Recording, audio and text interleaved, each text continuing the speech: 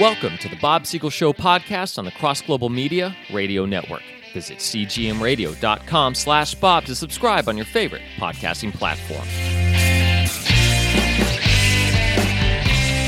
Welcome to the Bob Siegel Show. Our theme, Christianity and its relationship with politics and pop culture. Well, I hope you enjoyed your 3-day weekend. Nothing more fun than a holiday. And boy, what a holiday we had on Monday. A holiday that rivals Christmas, rivals Easter. A holiday that leaves Groundhog Day in the dust.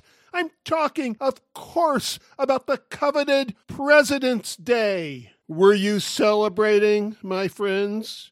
Were you not simply taking the day off and having a barbecue? Were you also commemorating what that day was really all about?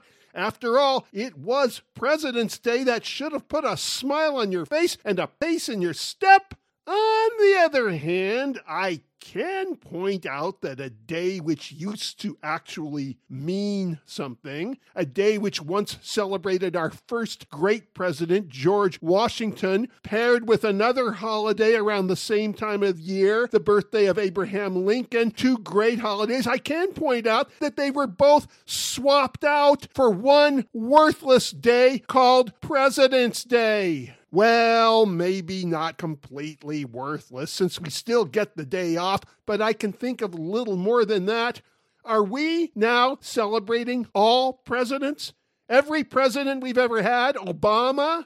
Carter? How about James Buchanan? Now there's a man to be honored, provided anyone even remembers who he was. And of course, we'll never forget our current president, Joe Biden, the pathological liar turned president. Actually, he deserves a holiday of his own.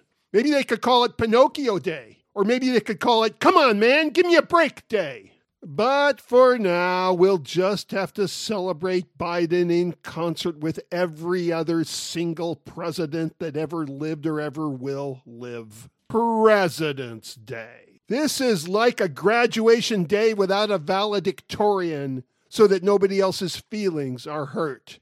This is like giving every president a participation trophy. And this is Bob Siegel making the obvious obvious.